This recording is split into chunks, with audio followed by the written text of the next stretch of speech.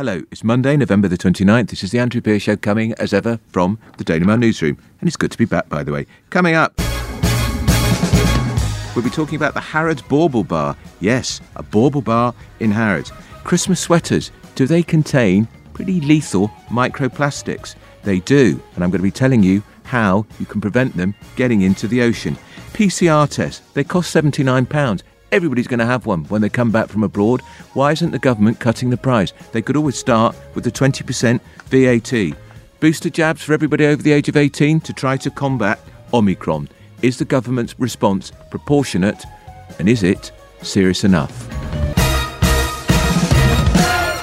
So governments across the world, including in Britain, are rushing to try to slow the spread of the what we think is highly transmissible Omicron variant of coronavirus. The Joint Committee on Vaccination and Immunisation, the JCVI, are due to give advice on expanding the booster programme, possibly to everybody over the age of 18, and cutting the gap before the third dose is due from 6 months to 5 months.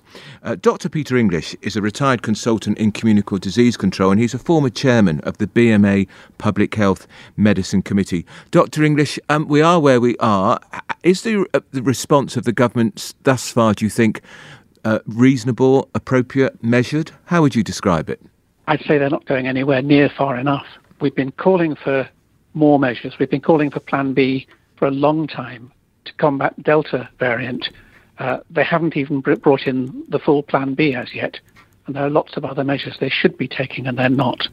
Just remind us what Plan B is. That involves more working from home, for instance. Yes, more working from home and COVID passes in nightclubs and places like that. So I've just returned from Ireland, interestingly, Dr. English, where I was in the West, not in a touristy part. You could not go into any restaurant or pub without showing your proof of double vaccination, and you had to wear a mask in shops, pubs, in public places. Do you think the government has to bite the bullet and do that here? I do. Not only that, but I think most of the public want them to do that. I really don't know why the government's holding back, because there's strong evidence and surveys and so forth that the vast majority of the public are behind that sort of action. It's just the government that's refusing to act, but despite the public wanting them to. Now, what we know of Omicron is not much. We think it's more transmissible. We know that there are more mutations, but we don't know yet, Dr. English, how seriously ill it may make us. I heard the doctor from South Africa interviewed on the radio who discovered this new variant, and she said so far it is mild symptoms. Well, we also know that was taken out of context, and we've got no reason whatsoever to think that overall it will cause milder symptoms. We just don't know at the moment. So far, variants have not been different in how pathogenic they are, how seriously ill they make you. They've all been very similar in that respect. And I can't see any reason to think that Omicron will be any different in that respect. We have had some suggestion from South Africa that it may have taken off faster and replaced Delta there. But we need to be cautious. It could be that they just spotted it and they were suddenly counting a whole lot of cases, so it looked like it was growing faster, whereas actually it had been spreading for some time unnoticed. And we also know that the South African population, the province where it's been identified, is one with a lot of migrant workers coming to work in the mines. Now, working in a mine is bad for your lungs and tends to make you more likely to get ill. There's also high rates of HIV and tuberculosis. So it's very hard to generalize from what we've seen in South Africa, all of which amounts to saying we really can't tell very much about this variant as yet. Right. Now, the other thing, ministers have suggested, they've said, it's guidance, as I understand it, that pupils in years 7 and above should wear face masks in school communal areas such as playgrounds and corridors. What about classrooms? Because does the virus know the difference between a corridor and a classroom? The government's announcement is a small step in the right direction, but as you're suggesting, we know, I've been dealing with TB cases for decades, for example, and we know that the place where that's most likely to transmit is in classrooms. And we know that the way that TB transmits is extremely similar to the way that COVID-19 transmits. So excluding classrooms is bizarre and unscientific. What about also the fact it's merely guidance? Why doesn't the government say, this is what you will do? That would be the sensible and obvious thing to do, and I can't imagine why they haven't done it. I suspect it may be to do with opposition on their own backbenches from some of these libertarian Tory MPs who think it's an infringement of people's civil liberties. So I'm speculating, that's all. You may well be right, and if so, it's very sad that a tiny minority of people with fringe libertarian views should do so much harm to the health of the population. I just ask you finally, you've many years experience in communicable disease control, Dr. English. How important is it? Because we still know there are a sturdy 5 million or so people who've not had even one jab. Some will have underlying health issues, but the majority are refusing. What is your advice to them, particularly now we have this new variant on the British Isles? Well, first, it's very easy to blame people for not having the vaccine when they haven't been given the right information or the vaccine hasn't been made available enough to them. However, those people who are resisting, it's very hard to give them advice because they probably won't hear it. We really need to listen to what their specific concerns are and make sure they feel properly heard, and then there might be a chance to influence them. Those people who are hesitant, I would say there's an awful lot of rubbish being talked about, the hypothetical dangers of vaccine, which aren't real, and vaccines are very safe, much, much, much safer than getting the disease, which is really quite dangerous, and the vaccines are safe, so do get vaccinated. But as I say, the people who have a sort of quasi-religious belief that vaccines are dangerous are very hard to persuade otherwise. I think you're right. That's Dr. Peter English, retired consultant in communicable disease control, who was chairman of the BMA Public Health Medicine Committee. Thanks for joining us. Visit mailplus.co.uk to listen to The Andrew Pearce Show for free, in full, along with our other podcasts and video series. Don't forget to tell your Alexa speaker to play Daily Mail News. So all travellers, regardless of vaccination status, when they return to Britain will have to take PCR tests by day 2 of their arrival. Now, these are more costly than the lateral flow tests, and they were ditched, of course, in October. Now, travel bosses and many MPs are calling on the government to cut the price of them to stop families effectively not being able to go away this Christmas.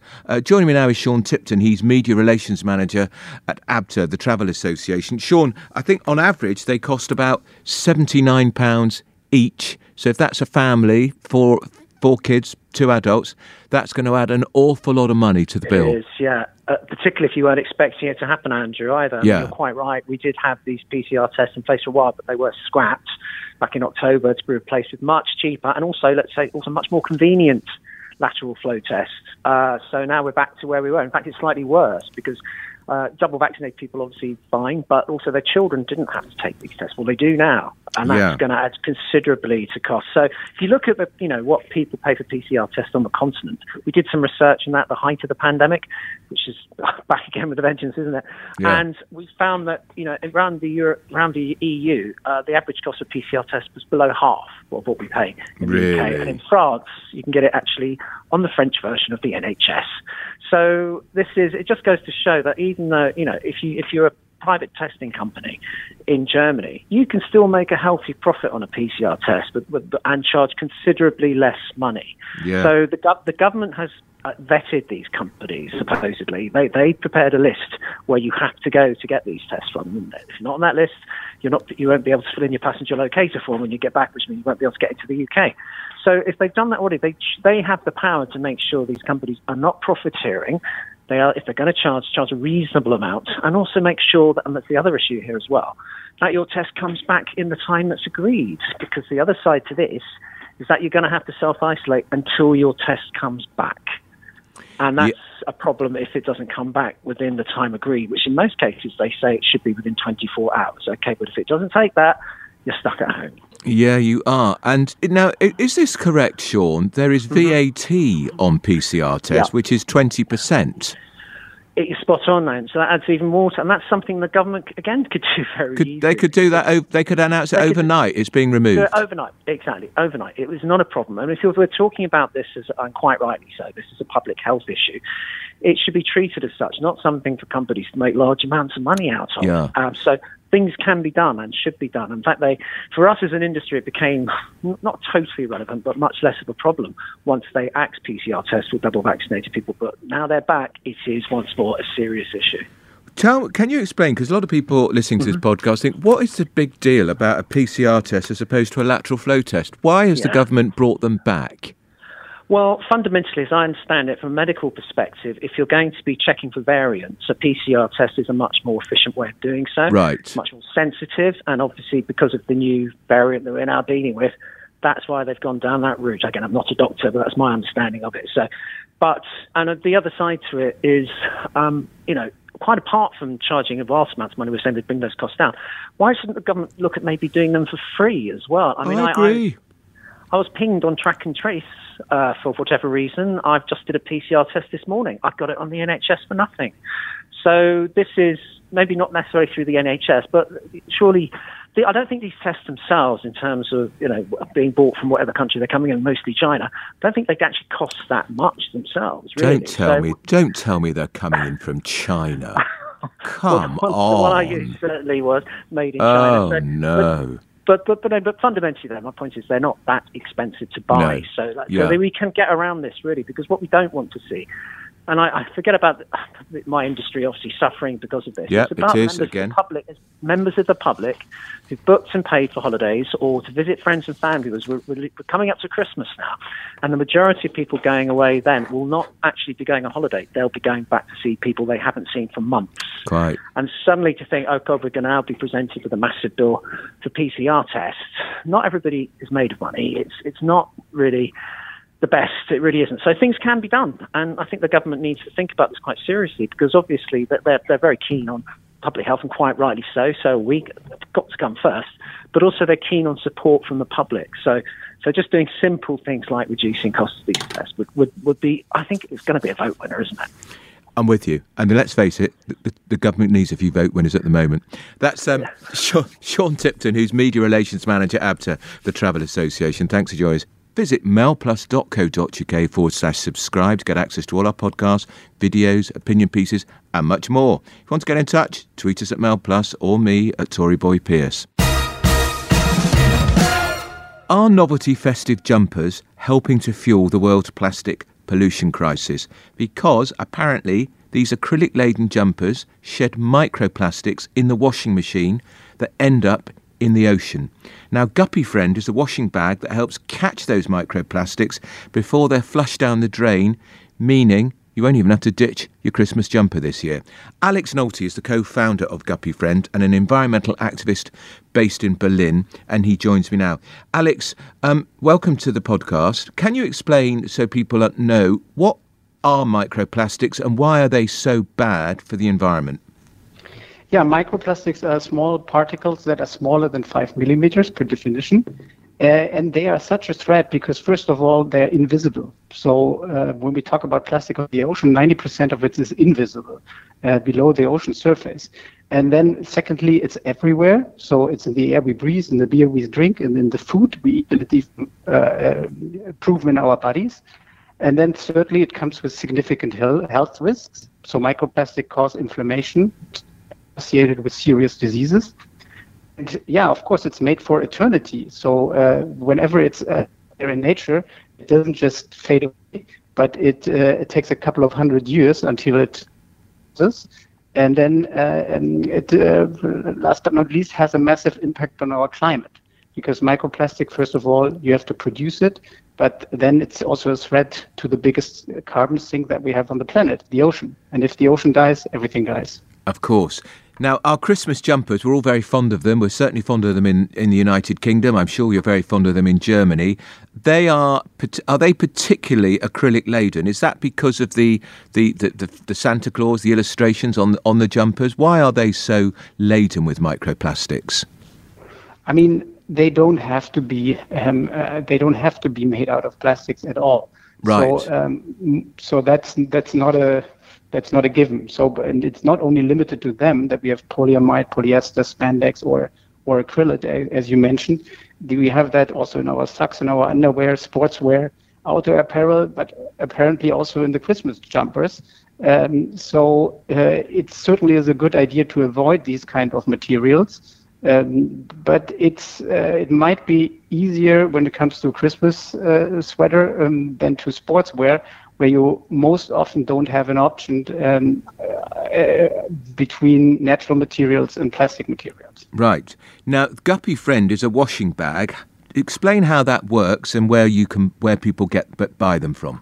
The Guppy bag is a washing bag that is, first of all, preventing fibers from breaking in first place. So whatever you wash inside the bag has a longer lifetime and stays longer like new. So you put the washing. Hang on a second. You put the washing instead of putting the washing straight in the machine. You put it in the Guppy bag, and then put the bag in the machine. Right. Put the bag in the machine, and it has a special material that, on the one hand side, prevents fibers from breaking, and on the other side, holds back the fibers that do break. Right. And how often can you use it? Is it just once, or do you use it many times? No, you can use it many times. So it's it's a pragmatic tool that you can use right away to prevent microplastic pollution from washing. And are they expensive? Say it again. How much do they cost? Are they very expensive to buy? It's £25. Right. And they are broadly available, especially in the UK. The awareness about the source of microplastic pollution is pretty elaborated in the UK. So yes. Compared to other European countries.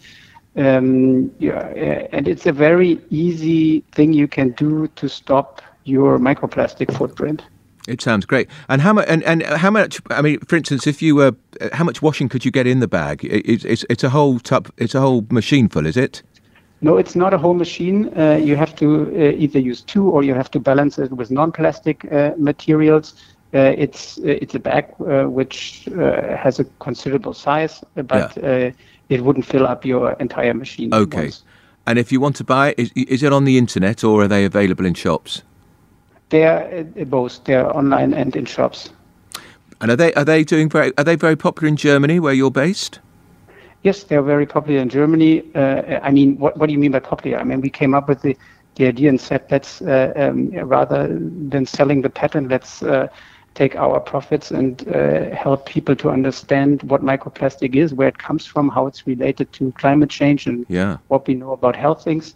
So that's very important. And the bag is also a tool to make people aware of the problem at all, because most often people look into the care label for the first time by deciding what needs to go into the bag and what doesn't, and they start to question the detergent they're using. So it's also a daily reminder in our bathrooms to wash differently, and ultimately to also buy other things. All right, well, you've converted me, Alex. I should be getting one. That's Alex Nolte. He's the co-founder of Guppy Friend. He's an environmental activist based in Berlin, and there you can buy one, £25. Seems cheap at the price. Thanks for joining us, Alex. Deputy Sports Editor Matt Gatwood's here with my latest lesson in the world of sport.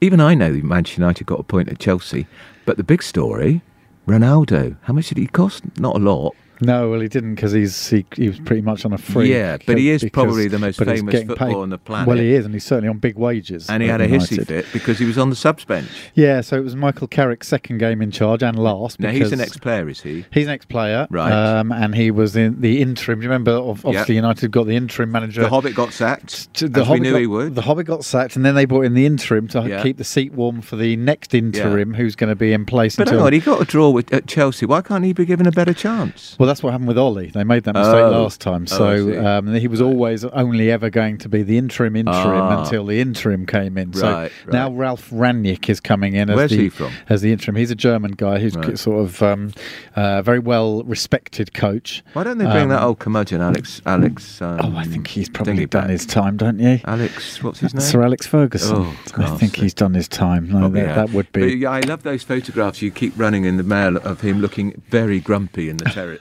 in the stand. Yes, he's not happy at the moment. He's not been happy for a while. Yes. I'm sure he could back himself to do a better job than the current lot are doing. But anyway, so they've appointed Ralph Rangnick today, so he will take over from Carrick as the next interim manager until the summer when they're looking to make a permanent appointment. Was Carrick already on the payroll? Was he was Ollie's kind of assistant coach. Right. So I mean, he's tarnished by reputation, but he did okay yesterday. He changed the style that they play. They basically played quite defensive yesterday at Chelsea, which you can do if you're playing at Chelsea. Yeah. United's problem's always been when they're playing at home against teams and they've got to attack. So yesterday, they managed to get a point at Chelsea, but obviously the big story was that he left Ronaldo on the bench. Ronaldo then came on for the last half hour. Carrick said all the right things about him at the end, how he was, he was brilliant on the bus and around the other players and in the change room, and it was all good. But you could tell by Ronaldo's body language at the end when he just shot down the tunnel, exactly down the tunnel, that he wasn't didn't shake anyone's hand. hand. Exactly. But his new manager is coming in now. This is where it's going to get really interesting. Because the new guy is coming in, he has a reputation of inventing this thing called the high pressing, Gegen pressing, it's called in German football, which is this high intensity, get after the opposition, win the ball back really quickly, which is what Jurgen Klopp at Liverpool preaches, and his team do it really well. Yeah. High intensity, go, go, go. Now, can you do that with a 37-year-old striker in the name of Ronaldo, who notoriously now isn't able to press really quickly and go and close players down? So it could be that it gets worse, not better for Ronaldo when the new guy comes in and starts picking the team. And Ronaldo might find that seat on the bench has his name on it more often than not. He could always take up a career as a model. He could take up a career as a model. He could co-host a podcast. He could do all sorts of things. He could do the sport bit. He'd do it better than me, wouldn't he? He could come in and do the sport bit. He'd do better than me. Nobody would do better than you. But it remains to be seen. It's going to be interesting whether Rangnick plays him. Again, you've got this problem that you can't have a guy on 400 grand a week and not play him. So it'll be interesting to see how this guy goes when he comes in. And then who he appoints in the summer, and then Ronaldo's got a 2-year deal. So what happens next year? But for the immediate point is, will Ronaldo get his place back when the new guy came in? Now Carrick yesterday was at pains to say that because we knew Rangnick was coming in. Yeah, Carrick was at pains. It was my team. Rangnick had nothing to do with it. Well, there's certain people in the media, Gary Neville for one, who didn't buy that and thought that Rangnick must have had a hand in yesterday's team selection. And that other chap who was a Manchester United player raged about Manchester United, Roy someone. Yeah, Roy Keane. Yeah. Why was he so upset even when they won? When they drew with Chelsea? Well, he was having an argument with Jamie Carragher, a fellow pundit, in the studio about Ronaldo, basically. And Keane was saying it's ridiculous not to play him. Oh, okay. You should be playing him. You know, he's a great goal scorer, one of the world's greatest players. Get him in the team. You must be able to make it work. And Jamie Carragher was arguing, well, he doesn't do the high pressing thing, and therefore maybe that's why he's not playing. And they got quite heated about it because it's so important, sport. Very important, very important. Now Everton lost, which is bleak for the manager Rafa Benitez. Yeah. So who did they lose to? So they lost to Brentford. How can Brentford even be in the Premier League? Exactly. They used to play Swindon Town down in Division 4. Blimey, they were the bad bleak days when they used to play Swindon. But now they've done really well. They're in the Premier League and they beat Everton yesterday. But the bigger deal for Rafa is Rafa Benitez. Now, obviously, he's the Everton manager. And as you know, he's the former Liverpool manager. Arch rivals, which always gives you a shorter shelf life, if you like, when you're at a rival club. The fans aren't going to stick it if things start going badly. So it's now 5 defeats out of their last 7 for Rafa Benitez and for Everton. They're not doing very well at all. And on Wednesday night, who are they playing? Liverpool. Exactly. So massive game, the first Merseyside derby of the season. Now, finally, Ben Stokes. Have I got his surname right? Christian name right?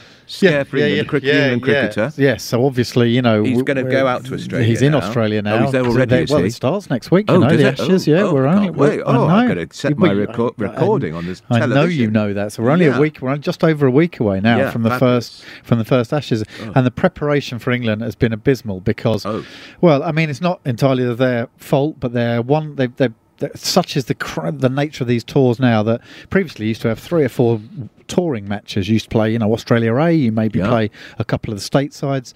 Because of the nature of COVID, quarantining, and also the fact that they had a T20 World Cup, which has been crammed into the schedule, meant that they've only been there a little while. They've done their quarantining. They were meant to have a warm-up game against themselves. They shouldn't do so much.